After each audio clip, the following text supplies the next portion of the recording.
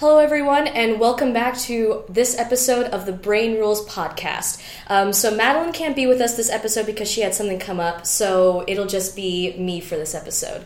So today, we're actually going to talk a little bit more about stress. And with me as our guest for this topic is fifth-year PH candidate Brooke Dulka. Hello, everyone. So as you kind of said, my name is Brooke Dulka. I'm a doctoral candidate in the biological psychology program here at UTK, and my research interest is stress. My dissertation is focused on the neurochemistry and neural circuitry of stress resilience. Yep, so during Brain Awareness Week, we had Dr. Matthew Cooper on to talk a little bit about stress and his lab and the kind of things that he focuses on. So we wanted to take a step further into this episode and talk a little bit more about what exactly is stress, what are some things are involved with the mechanisms and neural circuitry behind stress. So Brooke, let me just go ahead and ask you, what exactly is stress?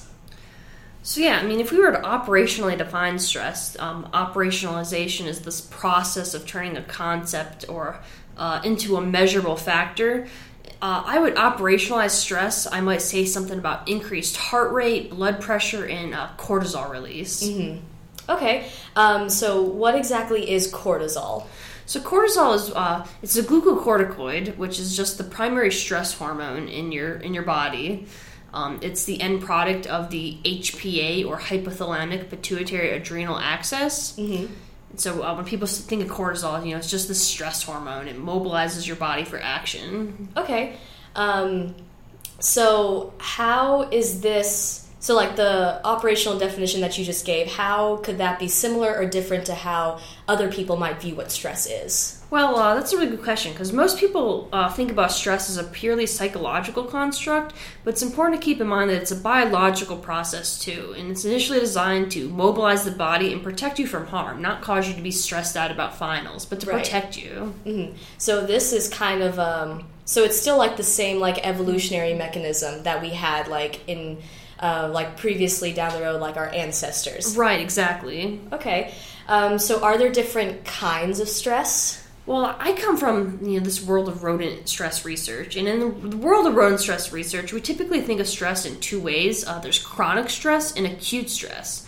Chronic stress is typically associated with depression, whereas acute stress is more related to anxiety. Okay, so can you talk a little bit more about what exactly is acute stress and chronic stress? So I know you said like acute is more related to anxiety and chronic is more related to depression. Can you get into that a little bit more? Yeah, so it's all about how these models play out in the laboratory. Acute stress is more of like stress that happens one or two times, like typically over the period of like one day. So in my lab, Dr. Matt Cooper's lab actually, we study acute stress. So we stress animals out for one day and then study their reactions that follow. But chronic stress is typically more prolonged. So a lot of rodent models that utilize chronic stress, they're stressing animals out for like 10 days consecutively. Mm-hmm. And so... like I said, the chronic stress that's kind of associated with depression, anhedonia, like lack of interest in like sucrose and a sucrose preference test, which is kind of an indicator of depression. If you think about depression, people are anhedonic; they don't want to partake in things that normally make them happy. Well, rodents do the same thing too. And so, on the terms of anxiety with acute stress, this is shorter, more acute. Thinking about post-traumatic stress disorder, it's all about how we model these things in the laboratory and how they relate to things in the real world, like depression or PTSD. Okay. So what you mentioned that like a lot of people kind of think of stress as like a psychological concept, but there's also a biological factor in it too. So could you talk a little bit more about like the physiological effects of stress? Right. So once a stressor is initiated, there's this cascade of biological or physiological events that follow. The sympathetic nervous system, otherwise known as the fight or flight system, comes online and increases your heart rate, blood pressure, and adrenaline release. Then the HPA axis, or hypothalamic pituitary adrenal axis, is also activated, eventually causing the glucocorticoids, such as cortisol, that stress hormone we talked about, to be released from the adrenal glands. And so that's really when we think about these physiological effects of stress, like this is what's going on, this HPA axis in your sympathetic nervous system coming online to, again, mobilize you to prepare yourself for survival. Okay. And then so that really hasn't like gone away from whenever we were like running away from predators. Like that still system is still online when we have to face like finals or work-related stress. Exactly. It's kind of interesting how these systems have kind of evolved over time. You know, the biological mechanisms are still largely the same, but now we're kind of more in this social world where the things that are stressing us out are these social factors rather than being chased by a lion, for example. Right. Yeah, I definitely feel like I haven't run away from lions recently, so that, yeah, I can definitely see that. So are there any specific pathways and circuitry involved with stress response? I know you mentioned the HPA axis and a little bit about cortisol and the glucocorticoids. Yeah, so those are more peripheral kind of events going on, although they start in the hypothalamus, which is the central brain region. But in the brain, there's many pathways and circuits involved in the stress response. And these pathways involved in the stress response are actually quite complicated. When we think of stress, we typically think of the amygdala. This is the fear center of the brain. But other brain regions play important roles too. The activation of the HPA axis starts in the hypothalamus. But then there's the prefrontal cortex. Neural pathways from the prefrontal cortex to the amygdala are important in regulating responses to fear or stress. Mm-hmm. Specifically, the prefrontal cortex helps to inhibit the amygdala and promote stress resilience. But let's not forget about the hippocampus. Although primarily associated with memory, its connections with the amygdala are also very important for stress. Mm-hmm. But we're only scratching the surface of these brain regions that can be involved, though, in these stress reactions. Take the nucleus accumbens, for instance.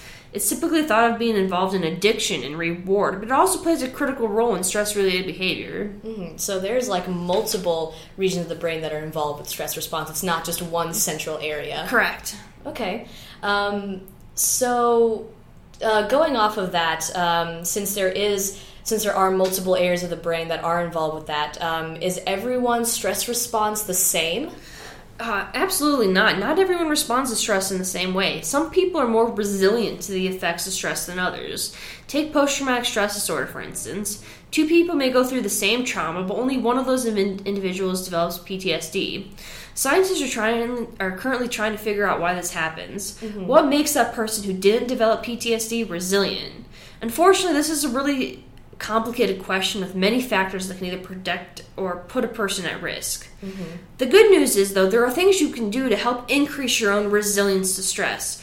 For instance, exercise has been shown to play a protective role in stress reactions. Oh, okay. Do you know like how exactly that helps, or? I think a lot, especially with the exercise factor, a lot of it comes down to hippocampus. Exercise helps remodel the hippocampus, increase neurogenesis or the creation of new cells, and so it's kind of like that brain region is particularly sensitive to exercise and can result in these protective effects of stress. Oh, okay. So that's really cool. I never thought, like, I've always heard that exercise is really important, obviously, but I didn't realize it could, like, directly affect the, like, generation of new, like, brain cells. Right. Yeah, so not too many people know about that. And, the typical, kind of thought there was that, once a brain cell dies, you're never going to get it back. Well, that may be true, but, it's also, new cells are born in the brain, particularly in the dentate gyrus of the hippocampus. Mm-hmm. So, which is really cool if you ask me. Yeah. So, can you actually talk about a little bit more about your research? I know you said you're kind of like involved with like stress research and resiliency. Yeah, so I'm really interested in that whole resilient aspect of stress. What makes some individuals resilient to stress? Well, in our lab, the lab of Dr. Matthew Cooper, we studied dominance relationships and how dominance status can protect an individual from the stress. Well, what my research has been focused on is what are the circuits that a dominant hamster is activating that may be promoting this stress resistance we see. And so currently, I've identified a circuit from the prefrontal cortex to the basolateral amygdala that dominants are activating. Now I'm trying to activate the same circuit using a viral vector technique in subordinate hamsters to see if I can instill a resilient phenotype in those animals. Mm-hmm. So it's really interesting, actually. We have these viruses that we inject into the animal's brain, and it upregulates a mutated acetylcholine receptor that can only be activated by a specific inert drug that we give the animal. Uh-huh. And then we can, can have these tight temporal controls over specific neural pathways. And so this new technique is called DREADS, designer receptors exclusively activated by designer drugs. And it's been really interesting and has been really great for memory research and stress researchers in answering some of these really critical questions. That's really awesome. So whenever you mention like the dominant and subordinate hamsters, is that more related to like the social stress aspect you talked about? Yeah, so as I kind of mentioned earlier, the biggest stress that humans face is social stress that humans are experiencing from other humans and other environmental factors related to social situations. And so we think of social stress, so, we pick that as our stressor in our lab because it's what we consider the most ethologically relevant form of stress, because that's what humans face, that's what other primate species are faced, is social stress. And so if you're going to study stress in a lab, you should try to make it as relevant to the real world as possible. So that's why we use the social stress. Okay, yeah, that makes sense. You also mentioned, in terms of monitoring your stress, kind of like building up that resiliency, that exercise is a good way to do that. Are there any other ways that we could monitor or kind of build up that resiliency to stress? So that's a great question. So sleep is also really critical for stress reactions and stress resilience, and so I think that's particularly important for us undergraduates and graduate students to keep in mind. We keep odd schedules and stay up all night studying. And so we kind of neglect that aspect of our life. But, sleep is really important for memory consolidation and stress and stress maintenance. And another thing you can do, though, is just be aware of your mood. Being aware of your mood is a good way to regulate it. So just pay attention to your body and what your body's telling you. Mm-hmm. Okay. I know for me, I probably don't sleep as much as I should. I know a lot of people who do the exact same thing. So I will try and keep that in mind in terms of trying to monitor my stress. Is there anything else you would like to add? I just would add that, I think right now we're all at a great time in our lives because we have access to these library systems that allow us to actually get at the research. Research is hidden behind paywalls a lot of times. Not everything is open access.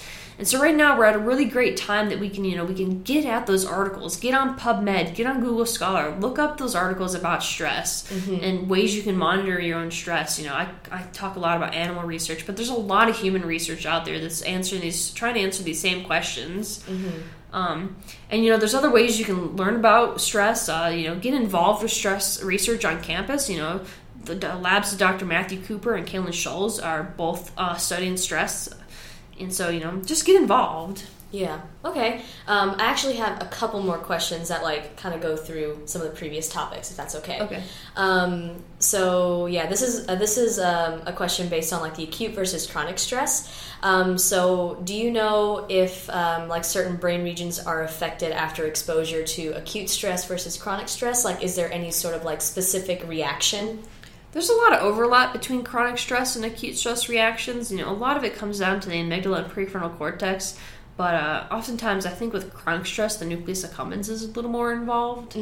Whereas with acute stress, you might be involved in more of these extended amygdala circuits, such as the bed nucleus of the stria terminalis. That's all we have for today's episode. I want to thank Brooke Dolko for coming out and answering all of these questions about stress, and as well as giving some pointers about how to monitor and take care of yourself regarding your stress response. And that is all we have for today, so we will see you in the next episode. Thank you for having me. Yep.